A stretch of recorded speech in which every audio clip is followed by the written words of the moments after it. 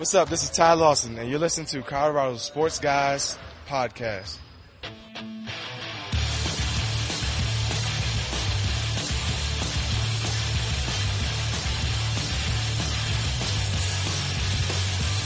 From CSG Studios, high above the streets of beautiful Denver, Colorado, you're listening to the Colorado Sports Guys. They talk about sports and stuff. And now your hosts, Nate Timmons and Ross Martin. Welcome to the Colorado Sports Guys Podcast. I am Ross Martin, and Nate Timmons is here.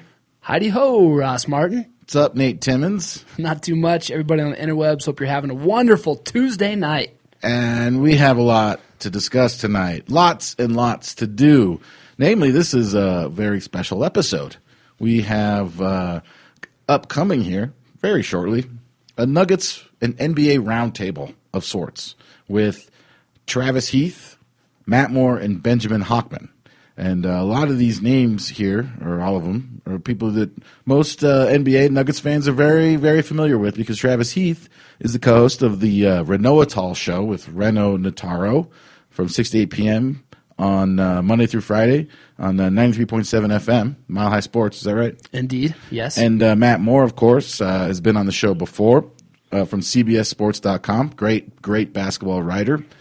And Benjamin Hochman, who has been on the show twice before, and he's with the Denver Post, the beat writer, and they all do a great job. And here, coming up, we're going to hear you, Nate Timmons, and these three smart dudes talking Nuggets. Indeed. Ben even mentioned, I think before we started recording, about how we did the episode with the baseball walk-up songs. He was a big fan of that. That was a great episode. That was a lot of fun. That was fun. We did that one with Nate Kreckman from ESPN Radio, right? Yeah, the four of us. That was a fun one. 20 songs. Yeah. I digged that. That was awesome.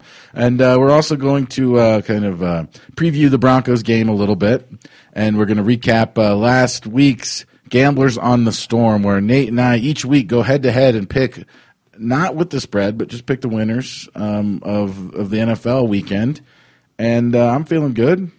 I think I might have a chance this week, even though I haven't won one yet. Yeah. This is a carryover, right? A lot of reason to hope for you. Oh, no, it's not a carryover. It's not. You won last week, so Indeed. It's just me. Okay, so we got all that to do, but before we get into that, we want to remind everybody to check out coloradosportsguys.com for links to our Facebook, Twitter, and our Amazon.com affiliate link. If you go to coloradosportsguys.com and click through the Amazon banner at the top of the page, each time you do your normal shopping, you will be supporting this podcast. And if you'd like to contact us, the Colorado Sports Guys, you can email us, show@coloradosportsguys.com, or use our phone number, 720-722-1274, to leave us a voicemail or send us a text message. We will play those voicemails and read those text messages on the show if we feel like it. If we feel like it. So what's up, man? How you doing? I'm doing quite well. I've been, like I said earlier, you mentioned I might have a cold or something. I've been dealing with a runny nose. It's very annoying. Oh. I bought one of those sweet neti pots or whatever they are. Ooh, the salt water. Been doing the sinus drainings, so that's always fun. Have you mastered it? No, I have really bad. I had sinus surgery when I was a kid, and I grew up with like stuffed sinuses, so I used to have to do this like cleaning and whatnot. So I've always been very bad about blowing my nose and stuff when I was a kid, so it makes me kind of sick. Did you get the squeeze bottle one, or did you get the actual pot where it's like looks like a like you a got to tiny get the teapot? You got to get the squeeze one, man. What are you doing? No way, this thing's isn't awesome. Like we're not. It's not the Depression.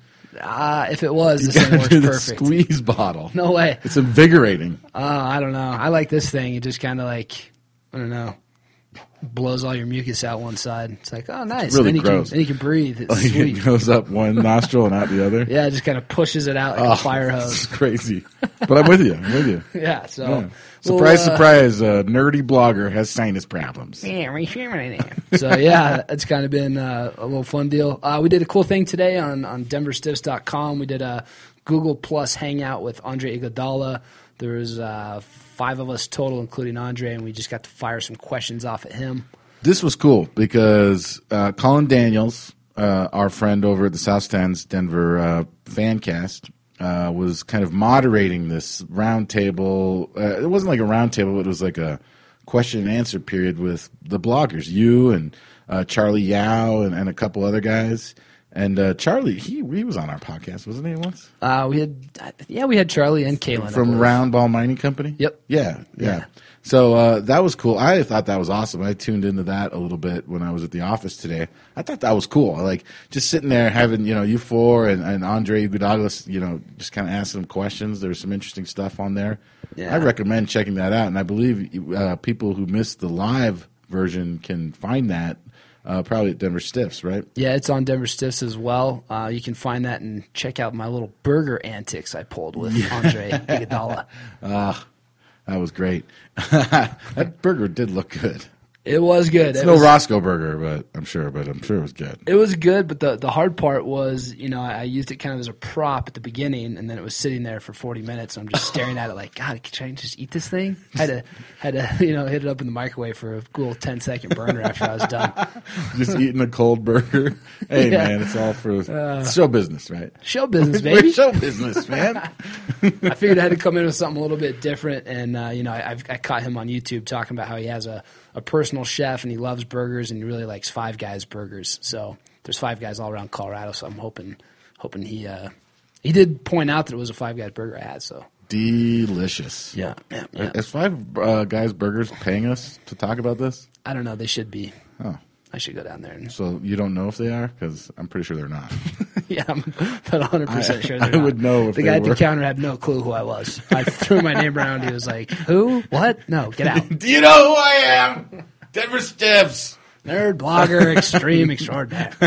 But who is paying us is Amazon. So if you guys shop at Amazon, go check it out. Yeah. So we got that, and we're going to bring that to you very quickly, and that's about an hour long, so our little interaction here will be brief.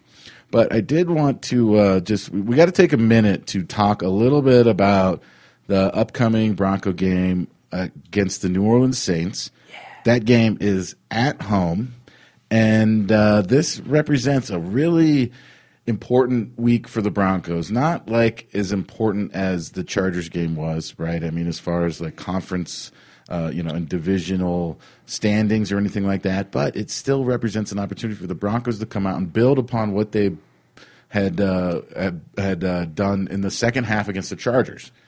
And I'm pretty excited about this game. Is this a Sunday night football game? I believe it is. So, again, the Broncos playing in prime time. This is twice this season that they've played back-to-back primetime games, if I'm not mistaken. I think they played Sunday night one week and then Monday night the next week. And then last time they played was against the Chargers, and that was a Monday night game, right? Am I remembering this right? You're pretty close. Chargers Yes. was the last game they played. That was Monday. Right, because they played – yeah, exactly. So they played Pittsburgh at home on Monday night to open the season, and then the following game was on the road on a Monday night. So Sunday night against Monday Atlanta. Night. Yeah, so Sunday night, Monday night. Now it's Monday night and Sunday night. Of course, there was the bye week in between, but this is another opportunity for the Broncos to really come out and kind of solidify what all the Bronco fans are hoping. What I'm hoping, that this team is for real, that Peyton Manning has taken control of this team, that the players around him are rising up to the challenge of not just playing against other good teams, but also the challenge of just of playing alongside and on the same team as Peyton Manning.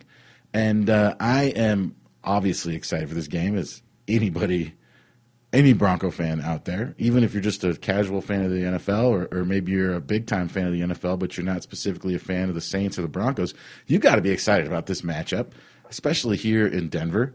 I'm pumped. And what do you think? Do you think there's going to be, I mean, all right, so I'm not going to ask you if you think the Broncos are going to win. Yeah. Because clearly the Broncos are going to win. But Drew Brees finally had a good game, right? Well, he's been putting them together. I mean, he's only thrown for under 300 yards once this season. But, I mean, he threw for 446 yards against the Packers. I mean, their offense is starting to click. 2 weeks ago against the Chargers, he threw for 370. They won that game. It was their first win of the season. They're on a 2-game win streak. They just beat Tampa Bay in pretty dramatic fashion, 35-28 last weekend. Breeze put up outstanding numbers once again, so he's going to test the Broncos secondary.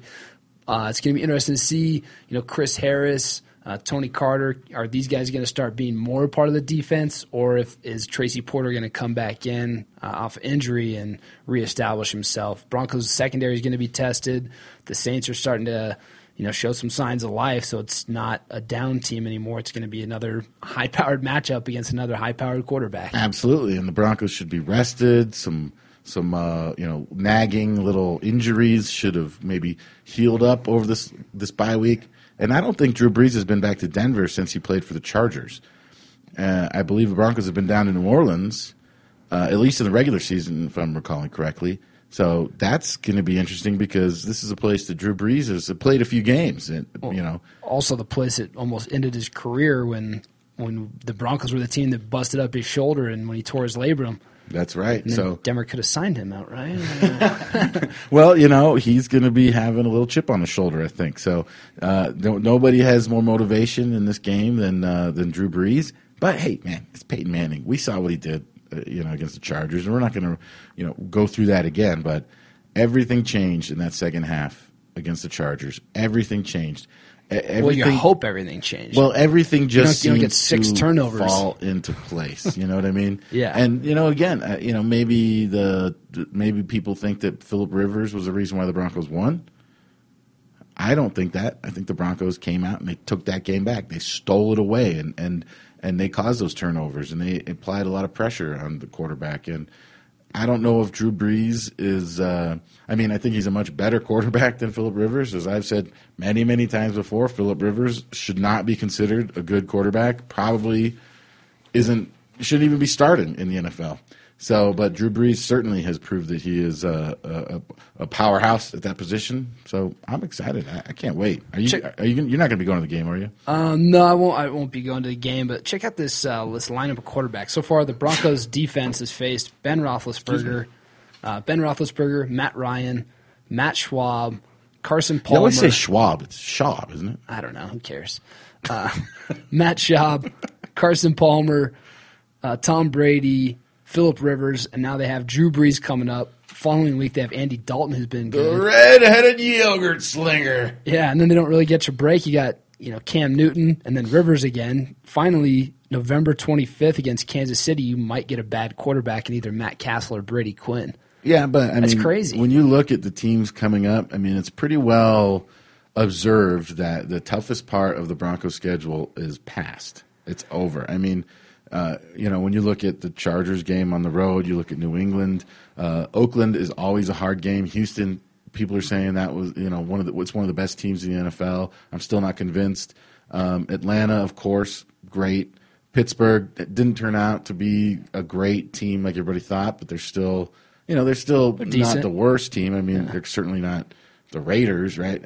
So what I'm saying is that when you look at what's coming up, New Orleans, Cincinnati, Carolina, right? Those 3 games, Cincinnati is better than we all thought they would be at the beginning of the season. New Orleans has a bad record, but they're a good team still. They still seem pretty good. They seem dangerous. And they got some defenders back from the suspensions. Jonathan Vilma, I believe, played last week for them. But, yeah, New Orleans, Cincinnati, Carolina, San Diego, those are all tough games. You get Kansas City, probably should be an easy game, and you have Tampa. The schedule gets a little bit easier, but not really. But it's kind of fun. You're having these big games every week, and it's enjoyable. It's better than seeing – I don't know. We was hearing people the other week saying, did you want to see the Broncos win that game against the Chargers in that dramatic fashion, or would you rather have like a blowout? Were we talking about that on here? Is that us? That was us, yeah. I said blowout. Jeff Morton agreed. Yeah, I don't know. I like the closer games. I like the the back and forth a little bit. As long as it's still a good game. Like I can appreciate a 35-24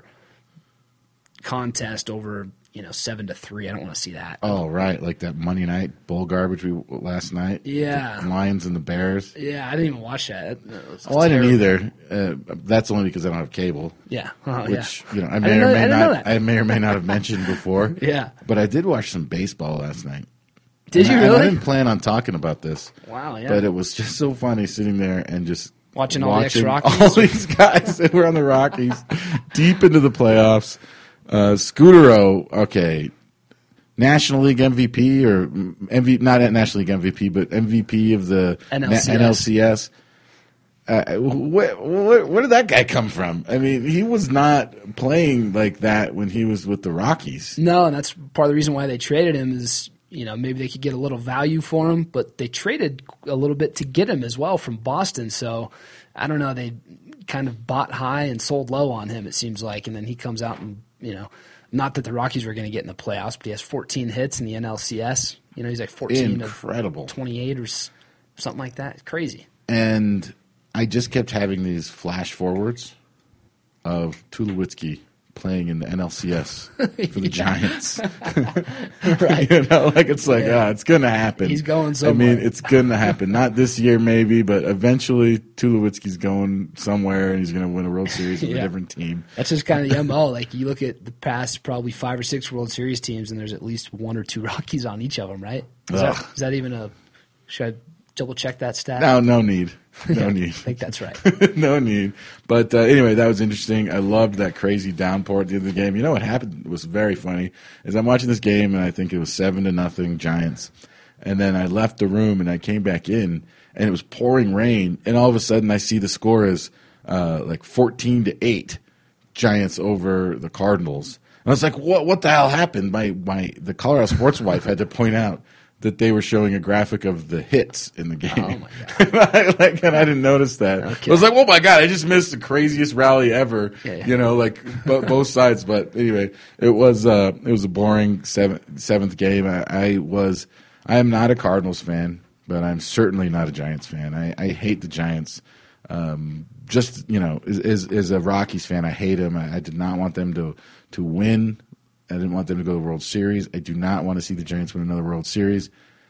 So I'm going to be rooting for the Tigers. See, I don't have the same hatred for the Giants that I do for, like, the Chiefs, Chargers, and Raiders. No, I don't either. Like, there's so much more of a rivalry there, it feels like. And then with the Cardinals, I can't stand the Cardinals. It's one of those teams where when they play in Colorado, all their fans are here. They're annoying. They think that, they know everything about we're the best, truest fans. And we know when to stand and sit. And best baseball fans in the major leagues is the Cardinals fans. They're so respectful. They're just so, you go to a game out there and, the games. Blah, blah, and it's like, shut up. And I'm following this battle between my friends on Twitter. I have like 3 or 4 friends that are somehow Cardinals fans. I guess they're from that area, whatever.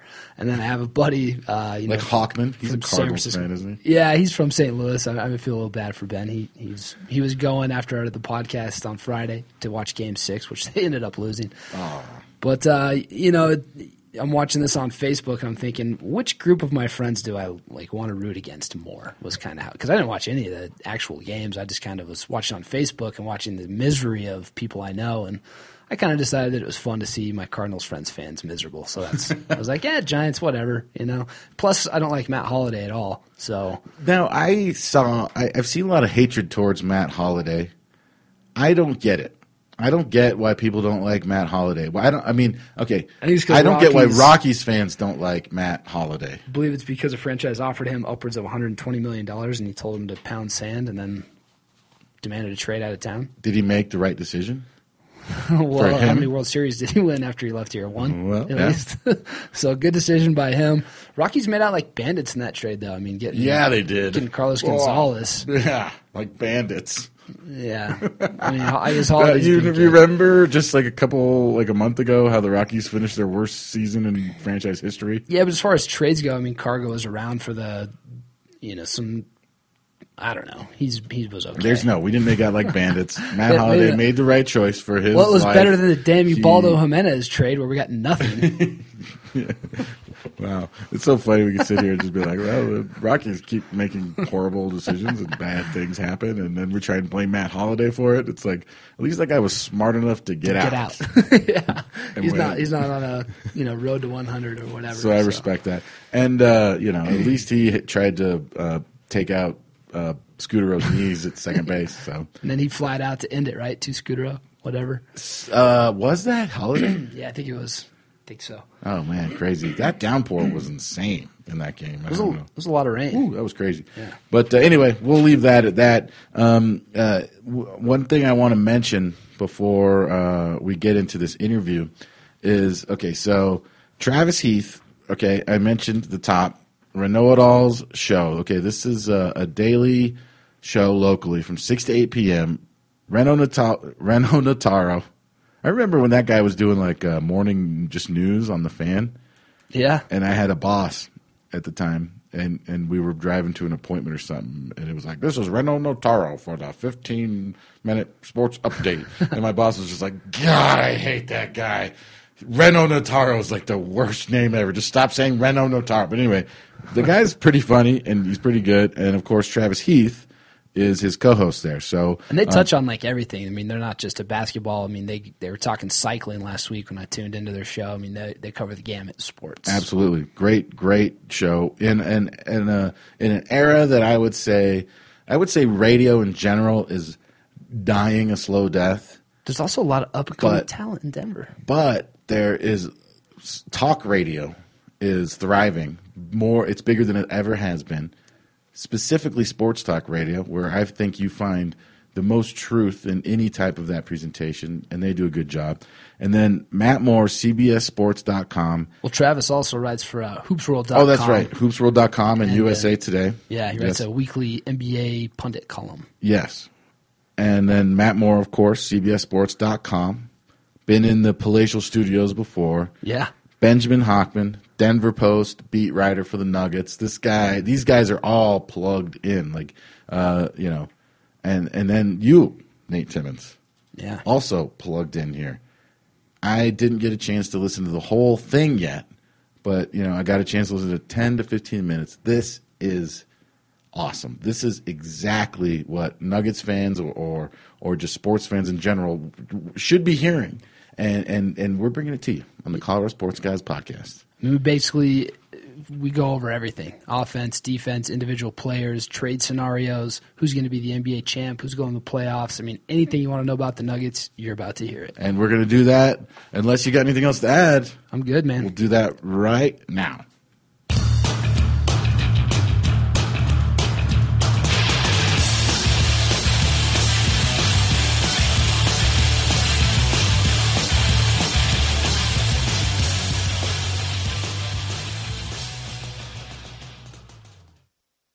Welcome to the Colorado Sports Guys podcast. We got a special event today. We're live at Jake's Food and Spirits, recording this on a Friday. We probably won't air it till Tuesday. Colorado Sports Guys episode number 70, joined today by a special group of individuals. We got Matt Moore, NBA blogger for CBSSports.com, Travis Heath, co-host of the Ray Know-It-All show on Mile High Sports Radio from 6 to 8 p.m. Monday through Friday. He also does some work for HoopsWorld.com and USA Today. And, of course, Benjamin Hochman, the Nuggets beat writer from the Denver Post. Everybody knows him. What's up, Nate? Welcome to the show. How are you? I'm doing well. Hey, guys. Hey, there you go, Matt. And Travis, Podcast. how are you doing? I just want to say I have the best hair at this table. It's not close. Arguably. It's not close. I'm in the top 4. I am at the bottom. I will go ahead and just put that out there right now. Matt. So we'll go around real quick here and just kind of give us, Ben, everybody knows you. You've been on the podcast before, the Denver Post writer. Travis, tell us a little bit about yourself, kind of what you're doing now, and maybe how you got into this crazy world of NBA writing. Oh, well, that's a big question. How I got into the crazy world of NBA writing, that was almost 10 years ago now, which makes me feel a little bit old. We were talking about that pre-show, how we're getting old, closer to 40. He says we're 32 years old, and Travis says that he and I are closer to 40. He says we're close to 40. Let me have my existential crisis, would you? Okay. Yeah, and I was one of the original writers for HoopsWorld.com. And back in that day, newspapers, you may not have heard of these nowadays in 2012, but there was this thing called newspapers that my friend Benjamin used to write for. And I was one of the first kind of weird web guys that got in there. I think it was 2004 or so. And then I wrote for, 5 or 6 years, really kind of covered the Nuggets in the NBA at large, spent some time in L.A., covered the Lakers and Clippers. Recently, I've worked as a consultant in the NBA a bit, and now doing a little bit of that and also a little bit of writing. So that's me.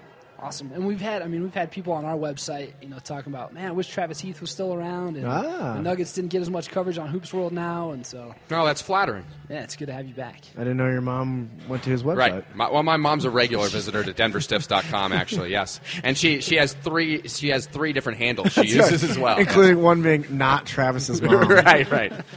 Yeah, Matt Moore, of course, you've been on the show before as well. How are you doing, man? I'm good. I'm excited for the season to start. Glad everything's to be busy. I'm pissed off that people keep getting hurt, which screws with my day. Dirk Nowitzki having surgery today totally screwed my day up. And, of course, your recent Andre Iguodala piece caused a little fire in Philadelphia. God, you try and write. I just wanted to do a thing on, Andre Iguodala is, underrated. And instead, I set Philadelphia on fire, and they're now going to throw things at him when he comes back. Good start. Well done. Well done indeed. All right, so we're here to talk about the Denver Nuggets, the season getting ready to begin on October 31st in Philadelphia. I want to ask you guys, during these preseason games, we've been hearing these announcers talk about this dribble drive offense for the Nuggets. We've been seeing more turnovers. I asked George Karl about those today, and he said it's perhaps due to his rotations of not really, getting things set in motion so far. But with this dribble drive offense, what do you guys see? Is it going to be different than anything we've seen in the past? I know they already have incorporated it the last season. So is anything going to be different, and how do you see this offense going for the Nuggets? Well, from my vantage point, I would say that Ty Lawson is vital to this offense, and George actually wants him to be more aggressive. It's funny to listen to George Karl. Even after wins, when Lawson will have double-digit assists, he'll still say, I need more aggressiveness from the little guy. And basically, he's the motor of the team, whether it's in transition or in the half-court set, and as he goes, the Nuggets will go. Yeah, I don't think it's anything different, to answer your question. I think it's more the same, and I think it fits their personnel very nicely. And they brought the guy in, my man from Pepperdine now, who's an assistant coach. And Vance Wahlberg. Vance Wahlberg, who's seen as sort of the father of this, I guess. But no, I don't think it's anything different. And also, and we can get into this later in the podcast, but I'm not sure Ty Lawson is ever going to be as aggressive as George Karl wants him to be. And I think so. I think this is going to be a constant battle you see throughout the season. Andre Miller is also a very good fit at point guard, coming off the bench. And of course, George likes playing those two guys together. So they have the point guards that allow them to do this. They have the wings that do. They have very athletic bigs. So I think everything lines up to play this style of ball. Now, if they could just get a couple of three-point shooters, they'd be in business. Well, see, and where I get to with it is it makes a lot of sense from the personnel standpoint. It's going to be more of what they've already done, which is, they led the league last year in shots, in the fewest shots in the mid-range area. So they shoot a ton at the rim, and they shoot at the three-point area, and that's great because we all know that that's the most efficient place to get your points. And they create a lot of free throws as well by doing that. Now they got to get better at free throw shooting. They've been abysmal as of late. Part of it with me, though, I keep looking. You talked about the three-point shooting. Lawson is going to be their best perimeter threat. He's just going to be. Gallo's going to be in and out. I think Hamilton is going to struggle because he's going to have to get minutes defensively, and there's just so many guys. Right. Brewer, we know, has got problems with shooting. Andre Iguodala has got to run point forward in this offense, and I've asked Karl about it 4 times, and he won't answer me on it, which is okay because it's preseason, but I'm still just Andre Iguodala has got to be an initiator in this offense, and we saw it in the preseason game the other night. When he started doing that in the beginning of the game, racked up 5 assists in, I think, 10 minutes. That's got to be part of this offense. Yeah, and there are a lot of people worried about the three-point shooting. I kind of looked at the averages of Flalo. Taking last season out of it, was averaging about 106 makes. Al Harrington about 139, so they're having to replace about 245 three-pointers. But Anthony Randolph is here, so everything's going to be fine. do you guys see anybody really stepping up this year from beyond the arc? Is it going to be, like Matt said, Ty Lawson? Hamilton. I'd say, Super Mascot Rockies three-pointers from half court, his percentage actually went down last year, but I feel he's been working on it in the off season. He has hired a shooting coach. So I feel that Super Mascot Rocky, from especially the underhand reverse, it's just solid. You can just tell that even if the numbers don't show off early, I think his form on that is so good that the numbers are going to come around. I'm with you, Matt. Yeah, he struggled at the Gateway scrimmage though. Did he? I think it was the low ceiling in the high school gym. Hey, it's preseason for Rocky too. That's okay? true. It's an emotional environment. Let him get in his groove. No, for me, I think Hamilton. That's where I get to. Is Hamilton's got to be the guy that has to really, because he's probably the best, I would say, probably outside of Lawson, the best shooter on that team right now. And I would just say because of the minutes he'll play, Gallinari, and I'm not breaking ground here, but Gallinari must shoot better than 32% from the three-point line because he's going to be in the game more. He's going to get more attempts. How good do you think he's got to be? I would say 36.5.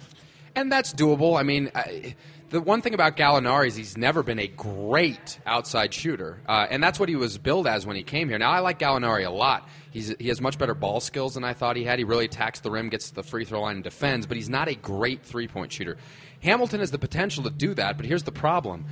for shooters, they need to get a lather. They need to play, 4, 6, 8 minute stretches. I'm not sure that's going to happen because Corey Brewer's not a good shooter, but he can do more things. Right. And I've seen George coach long enough that I know that you're going to see that look of consternation on George's face and frustration as we keep asking him about this as the season goes along as to why he's playing Brewer instead of Hamilton. I think this is going to frustrate fans that Hamilton isn't getting enough minutes, but I can see George's perspective on it also. One other thing on Lawson. He is a good three-point shooter, but he shoots almost a set shot from three, which means he has a lot of trouble getting that off when someone's in his face. So in transition, when he has some space, he's pretty good. But I don't think, of course, Ty Lawson blew up against the Timberwolves and hit 9 threes a couple of years ago. So he has that ability, but I don't think he can get that shot off as regularly as you'd like him to. But that's, to me, I think that's where Iguodala comes in. Because if the dribble drive offense, if Iguodala's getting around his man, forcing the guy inside and kick it out, and then you got Lawson open in the corner, you've got a high percentage shooter and a high percentage spot. Even with a set shot, he's got a quick enough release, he'll be able to probably get it up at least with that much space. And that's part of it. I think is. They've got to hit threes, but that's part of the dribble drive offense, right? Is that they've got to be able to make that defense. Otherwise, that defense is just going to collapse in and be like, if you're going to beat us with threes, you beat us with threes. Mm-hmm. I think Iguodala will be able to create some of that because part of the big problem, and from what I'm seeing early on, there is no post offense at all. They have nobody they can go to in the high post, low post. There is nobody outside, maybe Andre Miller, that they can really turn to and be like. He's their best post player, Andre Miller. Yeah, scoring from the post, which is not really that's not an insult because he's great at it, right? Yep. But there's a thread today that the True Hoop Network guys were talking about how he's got the best ass of all guards in terms of being able to create points. Use it. But that's going to be a big problem for them. And again, we get back to Gallo. I mean, that's another thing that I think he's probably needs to work on a little bit. Is if he's got a smaller guy defending him, he's got to take him low. Right. You talked about the rotation issues. To me, I think that's why part of the reason that Carl started talking so much about playing Gallo at the 4, and he's had Iguodala playing, at least in terms of switches, playing at the 4, is making room with those two guys to play bigger so they can bring, they can use Brewer, they can use Hamilton, they can use Fournier, they can use these other guys to deploy that platoon of forwards that they have. Yeah. I mean, that's the big thing with me is I wonder, I know he's so huge on Andre Miller, and he loved that 2-point guard lineup last year, but I'm almost wondering if they're going to have to go back to more traditional rotation with Lawson and then shifting to Miller just because he's got to get time for all those forwards because of what they do, because you got to balance the offense and the defense with Brewer and Hamilton. Right, and the issue with that is once you start playing real teams that have bigs like the Lakers, you can't play Gallinari at the 4. And so I think it's a gimmick that works in the regular season, but I think in the postseason, that's where problems will surface with that. But outside, we look at the league overall, and there's a huge shift towards small ball, right? The Heat, the Celtics, both those guys have basically said we're abandoning a traditional center. So when you look at it, Gallo, even playing a team like the Timberwolves, Gallo can probably handle himself against Kevin Love unless Love really asserts himself in the post, which is not something he does a ton of the time. He likes to be able to get out and operate in the pick and pop, and those are areas where Gallo can at least survive, especially if he's got help from McGee or Farid or whoever inside. There's so many teams that are playing small ball rotations right now. Well, I'll tell you, in regards to the minutes, and we say that the Nuggets don't really have a low post situation where they work it around the perimeter and then feed the low post guy like it's Mutombo or something like that. And then you've got these guys that are fighting for minutes, notably JaVale McGee. Everyone's expecting this huge season from JaVale McGee. But if he doesn't do the things that George wants him to, set the screens, hustle on defense, even a big money player like him is not going to make a big impact in regards to minutes because he's not going to get the minutes because George doesn't care about how much money these guys make. It's all about having the right personnel on the floor. There was a prototypical, I think, McGee moment the other night in the preseason game. They come down the floor and McGee posts on the low left block. Well, Lawson's on the outside. Lawson looks at him like, all right, what are you doing? And he points him. And so McGee goes up and he sets an off-ball screen and then rotates to the weak side and he gets an alley-oop and an M1. There it is. And it's like, okay, if you do the things that you're supposed to do, but it's one where I know McGee wants to work on that part of his game because he's worked on it so much. The problem is, like in the second half, he tried it and he traveled once and then got an offensive foul. It's just the post game is not where it needs to be. And it's funny, we've done I don't know how long we've been doing this now, 10, 15 minutes, and we haven't even said the name Kenneth Farid yet. He's such an important player for the Nuggets. But from an offensive standpoint, I worked on a piece for the Sunday Denver Post about him. I mean, as you guys know, I don't know how many of the listeners know, they don't run plays for Kenneth Farid. His points come from when he, like you said, Matt, off a pick, he gets open for an alley-oop, or these offensive rebounds, these tip-ins that he gets, or, of course, in transition. And it's just interesting that, you have a guy who they make such a big deal about, yet in that offense, he spent a lot of time working on his post moves and stuff. I mean, he's got to look at each time he gets a chance with the ball in the low post as a precious moment, not to mess it up. Because if he messes it up, I mean, he's not going to get the ball again. Well, you had that quote from George too, where he said the last thing he's concerned about is post play, right? Right. In regards to the big guys. So what are the Nuggets going to do with these? Masai's assembled 3 7-footers. They have Kenneth Faried. What are they going to do with these guys? What's their role going to be? You look like you were about to say something, Matt. I wasn't, but I can go off it because you have that look of intelligence on your face. I always have a look of intelligence on my push face. it. So to me, it comes down to I haven't been impressed with Mozgov so far. I think that he came in with high expectations. Carl talked about starting him. Practice, what we've seen limited, and that's 5, 10, 15 minutes in practice. He hasn't looked good. Tina Fey. Kufos has absolutely just killed everybody. I think with what he's brought to the game. I think McGee. I think they're dedicated to him long term, unless they decide to absolutely pull the plug and then they'll pull in a nay and we give you the big extension and trade you. Right. But I think I don't think they expect McGee to be there right now. Masai mentioned the other day that. Bigs in this league, and I've been harping on this for a while, they take a long time to develop right now. Like, you're seeing guys come into their own. Tyson Chandler's a great example, but it's a high-level outlier. You're seeing guys take till they're 26, 27 to really be able to come into their own. So I think they've got time with him. The Nuggets are in trouble in the low post if JaVale McGee doesn't play. He doesn't have to play all the way up to his potential, which is enormous, but he has to start realizing some of it. Kufas well. He rebounds the ball exceptionally well. If you give him enough minutes, he'll be double-digit rebounds. Very low skill level for position offensively. He's not a guy you can dump it to in the low block and expect him to get a lot of buckets. I mean, I think about 5 to 7 points a game is about right for Kufas, depending on how many minutes he's playing. I'm not impressed with Mozgov either. He's he's got good touch, but he's soft. He gets pushed off the spots. He's a guy who wants to be more of a high post guy, but he doesn't quite have the skill level to do that. And his size is incredible, so he's maddening. Who George starts is irrelevant. I mean, you all know this. You've watched George coach long enough. He always talks about guys that are going to finish games. So a lot of times Mozgov started last year and played 12 minutes, when you looked at the final box. So fans get caught up in who starts. That doesn't matter. I think that's going to be a problem for them. I think they'll get by most of the year just fine. But when you start getting to playoff basketball, where you are going to see some of these teams that have some good, I mean, you're talking about guys like Kendrick Perkins, Ibaka on Oklahoma City. You're talking about Dwight Howard. You're talking about Pau Gasol on the Los Angeles Lakers. That's where I think you're going to start to see problems manifest. But for most of the year, I think those bigs will be serviceable. And if JaVale McGee can have a big year, then it becomes really interesting. Right. Yeah. Talking about Faried, I think it's for me, Fareed's kind of one of those where it's like, I asked, well, who's going to be there? They have no stretch four. They have, and that's, again, we get back to Gallo and Iguodala playing bigger at those 4 spots. They don't have a guy that can do that. They don't have a big that can do that. Fareed's definitely not going to do that. And the other thing is defensively even, I don't think you can put Faried on a stretch 4 and expect him to be able to cover. I don't think he's fast enough laterally. I don't think that he's going to be able to handle the spacing issues that come. It takes a lot of basketball awareness and high IQ to be able to handle that assignment. And that's going to be a big concern for them. And there's a lot of good stretch 4s in this league. When they play those guys, they're going to be in serious trouble, especially, as Travis kind of alluded to. If Gallo and them can't handle the size, if they make those adjustments to play inside, they're going to be really in a tough spot. I mean, I think they've got the raw size to be able to handle a lot of the centers. You're not going to beat Dwight Howard. Nobody's going to handle Dwight Howard. He's Dwight Howard. And there's not a whole lot of guys. I mean, even Roy Hibbert is one where you can probably be like, okay, Kufos, McGee, Mozgov can probably do a decent enough job to keep Hibbert under 20 points, but then Hibbert's not really your threat there. You're worried about other things. Mm-hmm. It just comes down to if they're going to be able to handle all of the different looks that are going to be thrown at them, because they can throw a lot of looks at you at the 1 through 3. The Nuggets can, but it's those 4 and 5 spots where it's like, okay, they can only do these certain things. Right. So defensively with this team, we've seen for years with these guys, they kind of use that, create chaos on defense, try to get turnovers, lead to fast breaks, run. Is this kind of style defensively, is this something that, it hasn't worked in the playoffs for the Nuggets, said for the 2009 Western Conference Finals run? Is this style that they're using with the defense, which leads to this offense, could it lead to a championship here?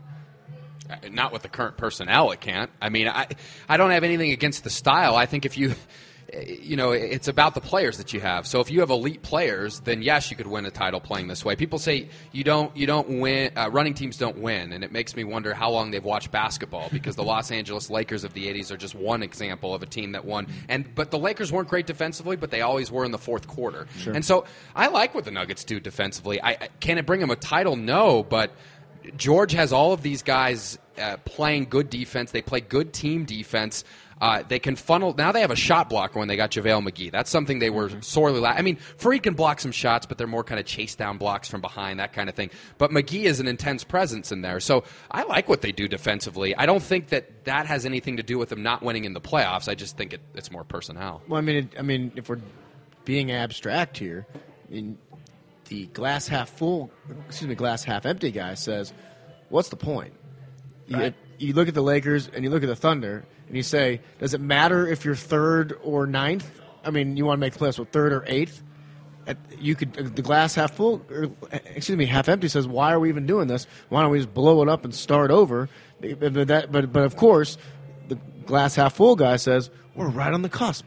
We took the Lakers to 7 games last year. Anything can happen. If we have Iguodala, anything. It's the way the ball bounces. Couple stops, couple buckets here and there. But I mean, it's just very funny when you look at the Nuggets. I'm holding a glass in my hand right now, and half full says they could maybe take the Lakers or Thunder deep, or the same glass says just blow it up and hope you get an Anthony Davis. But I will say this, though. If you're going to try and beat a team with legitimate size that's going to slow it down and run Princeton like LA, that's going to be methodical, you want to create havoc. There's a reason that the Grizzlies play the Lakers close nearly every year, and it's because they create that havoc by getting into transition, by getting into the passing lane and causing those problems. That's the best way to be able to combat those type of teams. Now, Oklahoma City is a whole different bag because you're talking about pure athleticism, and that's where I think it's problematic. I asked Carl on Media Day and about it, because this is a thing with me is he wants to do this trying to stop field goal percentage is a more traditional approach. That's what the Celtics do. Is they want to force you into a low percentage shot,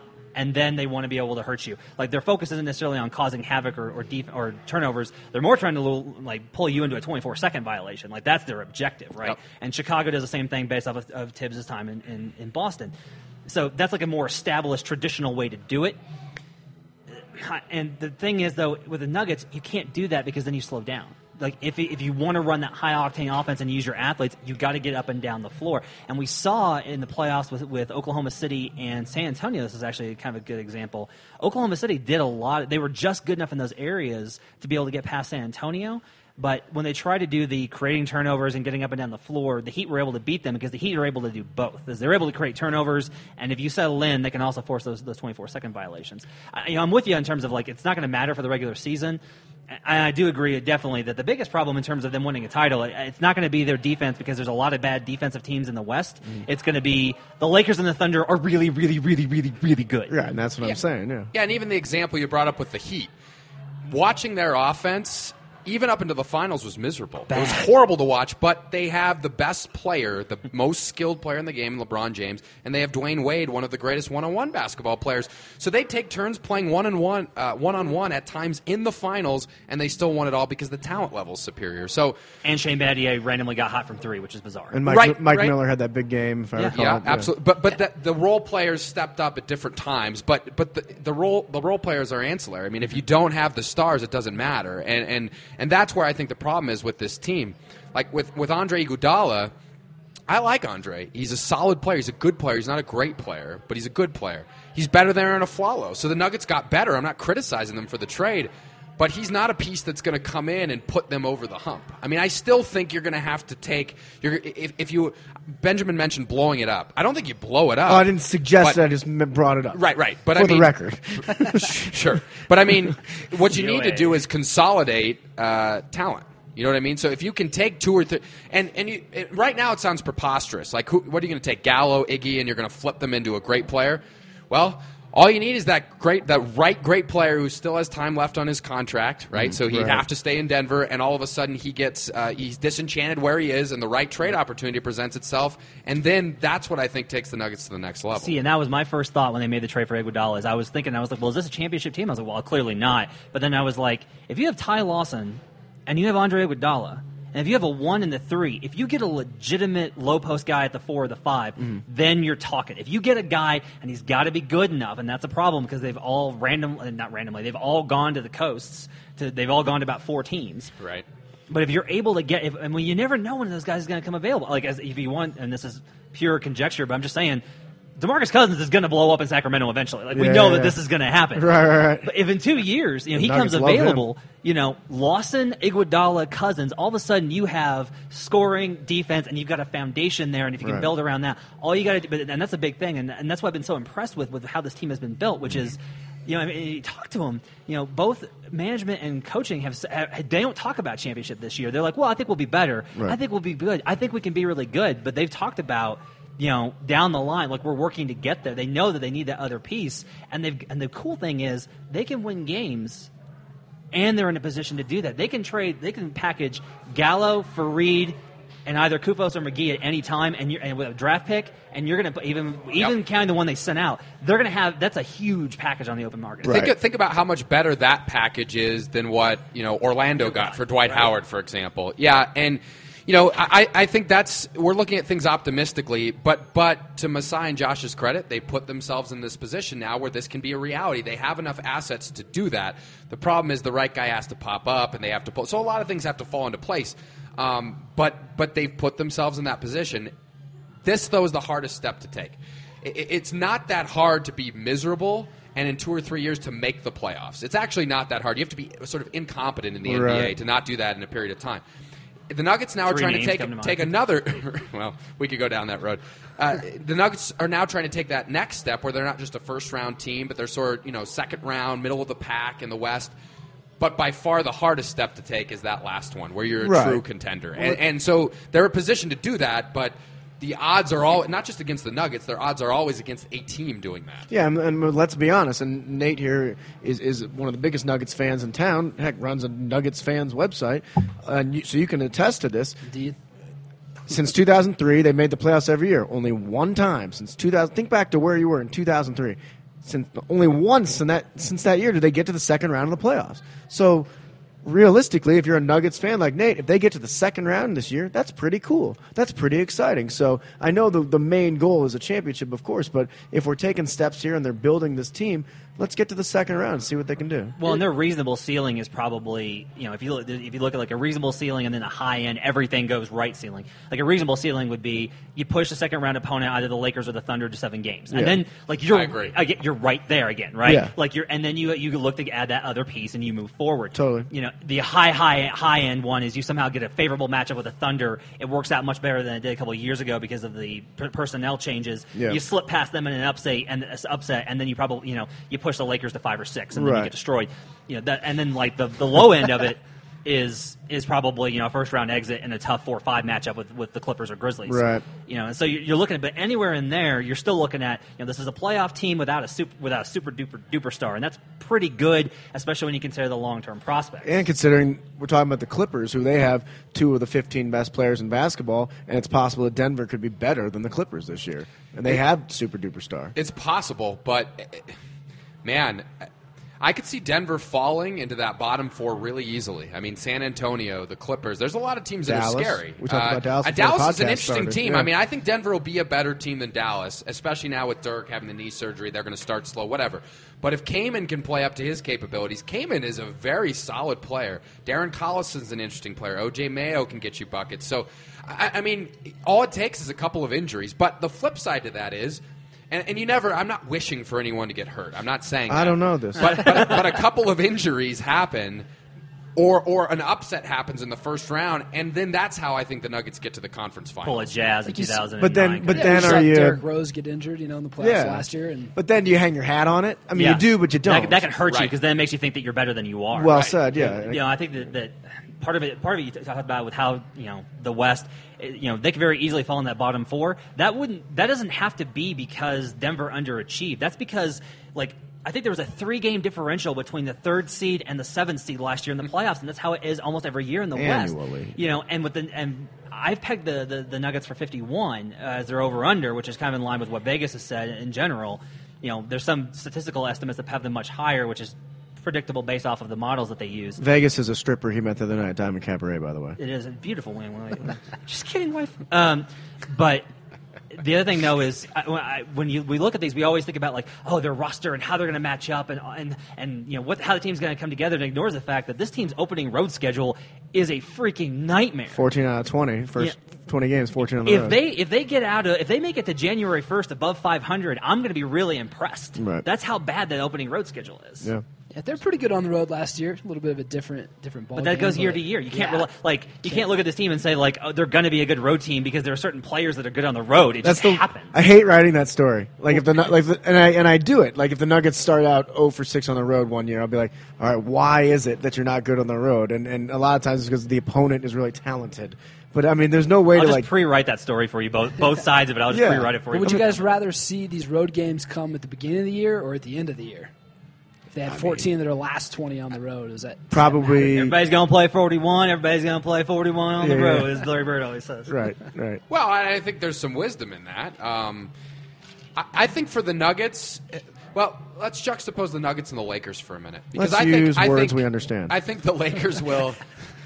We have very intelligent listeners at Denver Stiffs. How dare you? You're like my editor. My Benjamin editor got Hochman. mad because I used the word codex in a headline. He was like, "No one knows what a codex is," and I was like, "You don't know that? Make it look it up." Yeah. We speak to intelligent basketball fans here. But the Lakers, I think, will start slow. I think you're going to see it's going to be a lot like when Shaquille O'Neal was in L.A., right? So I think they're going to be 500 around Christmas. People are going to panic. Dwight Howard may play Sunday his first game. It's going to take him a while to get used to things.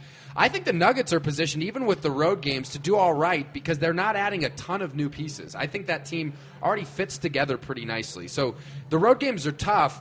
But I think the Nuggets are better positioned for something like that than a team that was adding many, many new pieces. Yeah, and am I crazy to think that since a lot of the guys spent the summer here, they've been working out together a lot, that they might be further ahead than some other teams? Well, that was I hate to say excuse, but that was the thing that coaches and players brought up last year. The Nuggets struggled at times, if we'd had a whole training camp or if we could have developed our rookies during the summer league. So it's a mantra then, so you would think that the flip side would be they would succeed and thrive because they were together, but it sounds good on October 18th or whatever today is. And these Nuggets teams, the last couple of years, have been very good when they go back east. I mean, if you look at some of the road trips they've had, they've been quite successful. So, George has them playing fairly well on the road, too.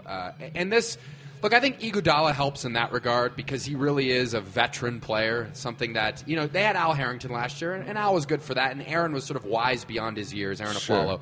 But I think Iguodala will help because Iguodala has played in a number of playoff games, and while he's not that superstar who's going to hit a lot of game-winning shots, I think he does bring sort of another overused term by writers, that veteran moxie, if you will. Credibility. Right? I mean, it's simple. He's got a gold medal and an all-star berth, and who else in the locker room does? See, but I guess my concern is on the flip side of it is because he's not a super-duper star in terms of just, he's our scorer, you have to learn how to work with Iguodala, and we're also dependent on a lot of ifs in this scenario because it's like, Gallinari's got to improve his three-point percentage, and Corey Brewer's got to be able to balance that line of crazy and crazy good. Sure. And Jordan Hamilton's got, and Carl's got to be able to manage the forward minutes, and Andre Miller's got to feel good enough with his body, and he's been banged up the entire preseason. Like, all of these things have to go together, and that's true for any team. But I feel like when you're going on the road to start off, that's a whole lot of variables, and that's why I'm kind of like, this could go off a little rough. But then you flip it the other way, and if they're playing tough teams, you say maybe they'd lose to those guys anyway. Anyway, that's true, too. So talking about some individuals, Matt, you just brought up Andre Miller and his shoulder pad that he's still wearing, or was wearing in Portland, which is kind of scary. What do you guys think about some of the individuals on this team as far as, at the end of a game, there's that whole, give it to Kobe Bryant, that's going to happen, give it to LeBron. With this team, they're probably going to take that same role of trying to use the hot hand, whether that is a real thing or not. Yeah. But is that scary for NBA fans? Are they scared about using different guys in different situations? I mean, it's interesting. I mean, George, to his credit, and I'm a big George guy, I mean, I respect what he says, and he always says it's not necessarily about the closer because the closer is tough defense in the final minutes. The closer is getting that turnover. The closer is getting that steal. But at the end of the day, and I covered many games last year, and there was that famous incident, or at least in these parts, with me versus George in Memphis when I asked him about the closer thing, and he blew up on me. Because the fact of the matter is, even if you do play that good defense, even if you do get that key turnover, there are many games where it's going to be 98-98, and you've got the ball, and you got got to win it. And last year, Rudy Fernandez missed a shot, or Andre Miller missed a shot, or somebody else missed a shot because they don't have a closer. I'll say it like this. Muhammad Ali had you beat before you stepped in the ring. And that's what happens late in games with guys like Kobe Bryant. He's got you beat before you even step in because you're so fearful of that. And so my point is that it draws so much attention, and you can look at what the statistics say, and that's fine, and look at how many shots they make in the last 2 minutes. Doesn't matter. Perception becomes reality, and what happens is so much attention is focused. And we saw this with the Lakers against the Nuggets in their first-round series last year, in that Steve Blake's wide open. Steve Blake could have eaten a sandwich, had a Coke, and still nailed that shot, right? Because he has so much time. And so it's the perception that these great players create as much as it is the reality. And the Nuggets don't have that. So teams can play them straight up and honest at the end of games. They don't do that for the Lakers. So it opens up, and other teams for the Miami Heat, it opens up possibilities for Shane Battier to hit those threes. So I think it's that perception that it creates things for other people. Well, let's be clear on this. Kobe Bryant wasn't not that great last year at clutch shooting. He was awful. I mean, he was bad. I mean, you look at, and that's not statistics or any sort of manipulation. That's straight numbers. Now, but it didn't matter. He's still able to produce a higher percentage shot than most guys are because he's a better shooter. And this year, when he comes across that curl screen and Nash hits him, that's going to be a high percentage look every time because he's not going to be doing ISO dribbling up and taking it over two guys. Hopefully for Lakers fans, but I think when you look at, it's funny, you talked about Iguodala. Last year versus the Celtics, late in games, in playoff games, there was I think it was game 5. It was game 4 because that was the one that the Sixers won. They used dribble drive penetration. Holiday kicks it out, and twice Iguodala nailed huge threes, and he sealed that game with game-winning shots. Okay. I don't want Iguodala taking a off-the-dribble pull-up jumper, but I love the idea of Ty Lawson. If they want to play him if you want to say we're going to play you straight up against Ty Lawson, I'll take Ty Lawson over almost anybody because of his ability to penetrate and get to the line. We saw that in that preseason game the other night. I forgot who it was against. Exactly. In Vegas. And if they commit to him, especially with the function of the offense, instead of finding Steve Blake, who's got too much time, you find an open shooter like Iguodala, who has that experience to be able to knock down that specific shot. Now, all we're talking about here is percentages. You want a high percentage opportunity. That, I think, is the model. Now, is it as good as having, even Carmelo Anthony a couple of years ago when he really was just able to just completely destroy people? It's not. But if you don't have that, there are ways. My problem is that coaches so often in this league, and I constantly, and you ask them about it, and they honestly don't have an answer. Because people have asked the question, like, well, why do you do this? And it comes down to, if it's under 10 seconds, it's about turnovers. It's like, right. Well, look, if we try and orchestrate a play, I'd rather have a shot in the air than the ball, you lose the handle and you don't get a shot off. And that makes sense. But if you've got time to set up a play and you ask them, why don't you do this? Like, well, it's just not what we do. Like, you put the ball in the best player's hands and you kind of hope for the best. And it's like, yeah, but if two defenders commit to that guy and and the rest of your team is trying to clear out, you're in a low percentage situation there. Well, I understand your general point, but in the playoffs, all this changes. Look, great coaches have always told me the number one objective late in games, get the ball in bounds. And I think fans analyze who's going to get the touch and what. You got to get the ball in bounds. And this is not a shot at George because we remember what happened in 2009 where Anthony Carter threw the ball away, Kenyon Martin throws the ball. And I don't think that's George's fault. There was a reason making a great play. A reason just played that play great. So. Sure. But my point is that in the playoffs, everything gets that much more difficult. So to try to run a great play in the playoffs late in the game, what you want to do is get the ball in your best player's hands. You have that with Kevin Durant, who's an elite player. You have that with Kobe Bryant. You have that with LeBron James and Dwayne Wade. And we go through some other rosters where they have this. And that just increases your chance of being able to win. Now, I agree with you, Matt. Get creative if you don't have that. And I think the Nuggets are doing that. I think George Karl is doing that. Well, you don't have to. I mean, I've seen teams not get creative with it. I've seen teams that just sort of roll over and have this defeatist attitude around it in the past. And the Nuggets don't. So that's to George Karl's credit. But if what we're looking for is winning a championship, if that's the ultimate goal, I don't think you can do it right now. I don't think it's not just the Nuggets. I don't think you can do it closer by committee in the NBA. I just don't believe philosophically that'll work. I wonder if in not this year, but in future years, and maybe there's a guy on this team that's going to become that. That's what we say. What if you had a guy that was like Ori? That's what he did. He did a lot of other things. Right. He played good defense. He hit some shots. But he made those shots. Okay, but big shot Hamilton. Robert Horry made a lot of those shots in Phoenix, didn't he? No, he threw a towel in Danny Ainge's face, and he was moved on. My point is that guy doesn't matter if you don't have the stars. Right. If you don't, because that's created. Even that famous shot he hit that sort of bailed the Lakers out against the Kings, where it's batted back to him. That's because of all the attention that other guys are drawing, and that's my point about having an elite level talent. But I think you can create some of those opportunities with Iguodala, because it's not like people are going to be. It's not like the defense is going to be like, oh, yeah, no, it's cool. We're just going to let Iguodala get into the paint. That shouldn't work out well. Like, he's a good enough finisher. They're going to bring that help defense down. I don't know how much they're going to bring. What they're going to do You on think Iguodala, they're going to let Andre Iguodala have a shot at the rim? They're going to sag off of him and say, beat us with a contested jump shot. Yeah, and he's going to take that and he's going to miss. I agree with you there. Well, I think what's interesting when you look at last season, you talked about, do you get creative or do you not?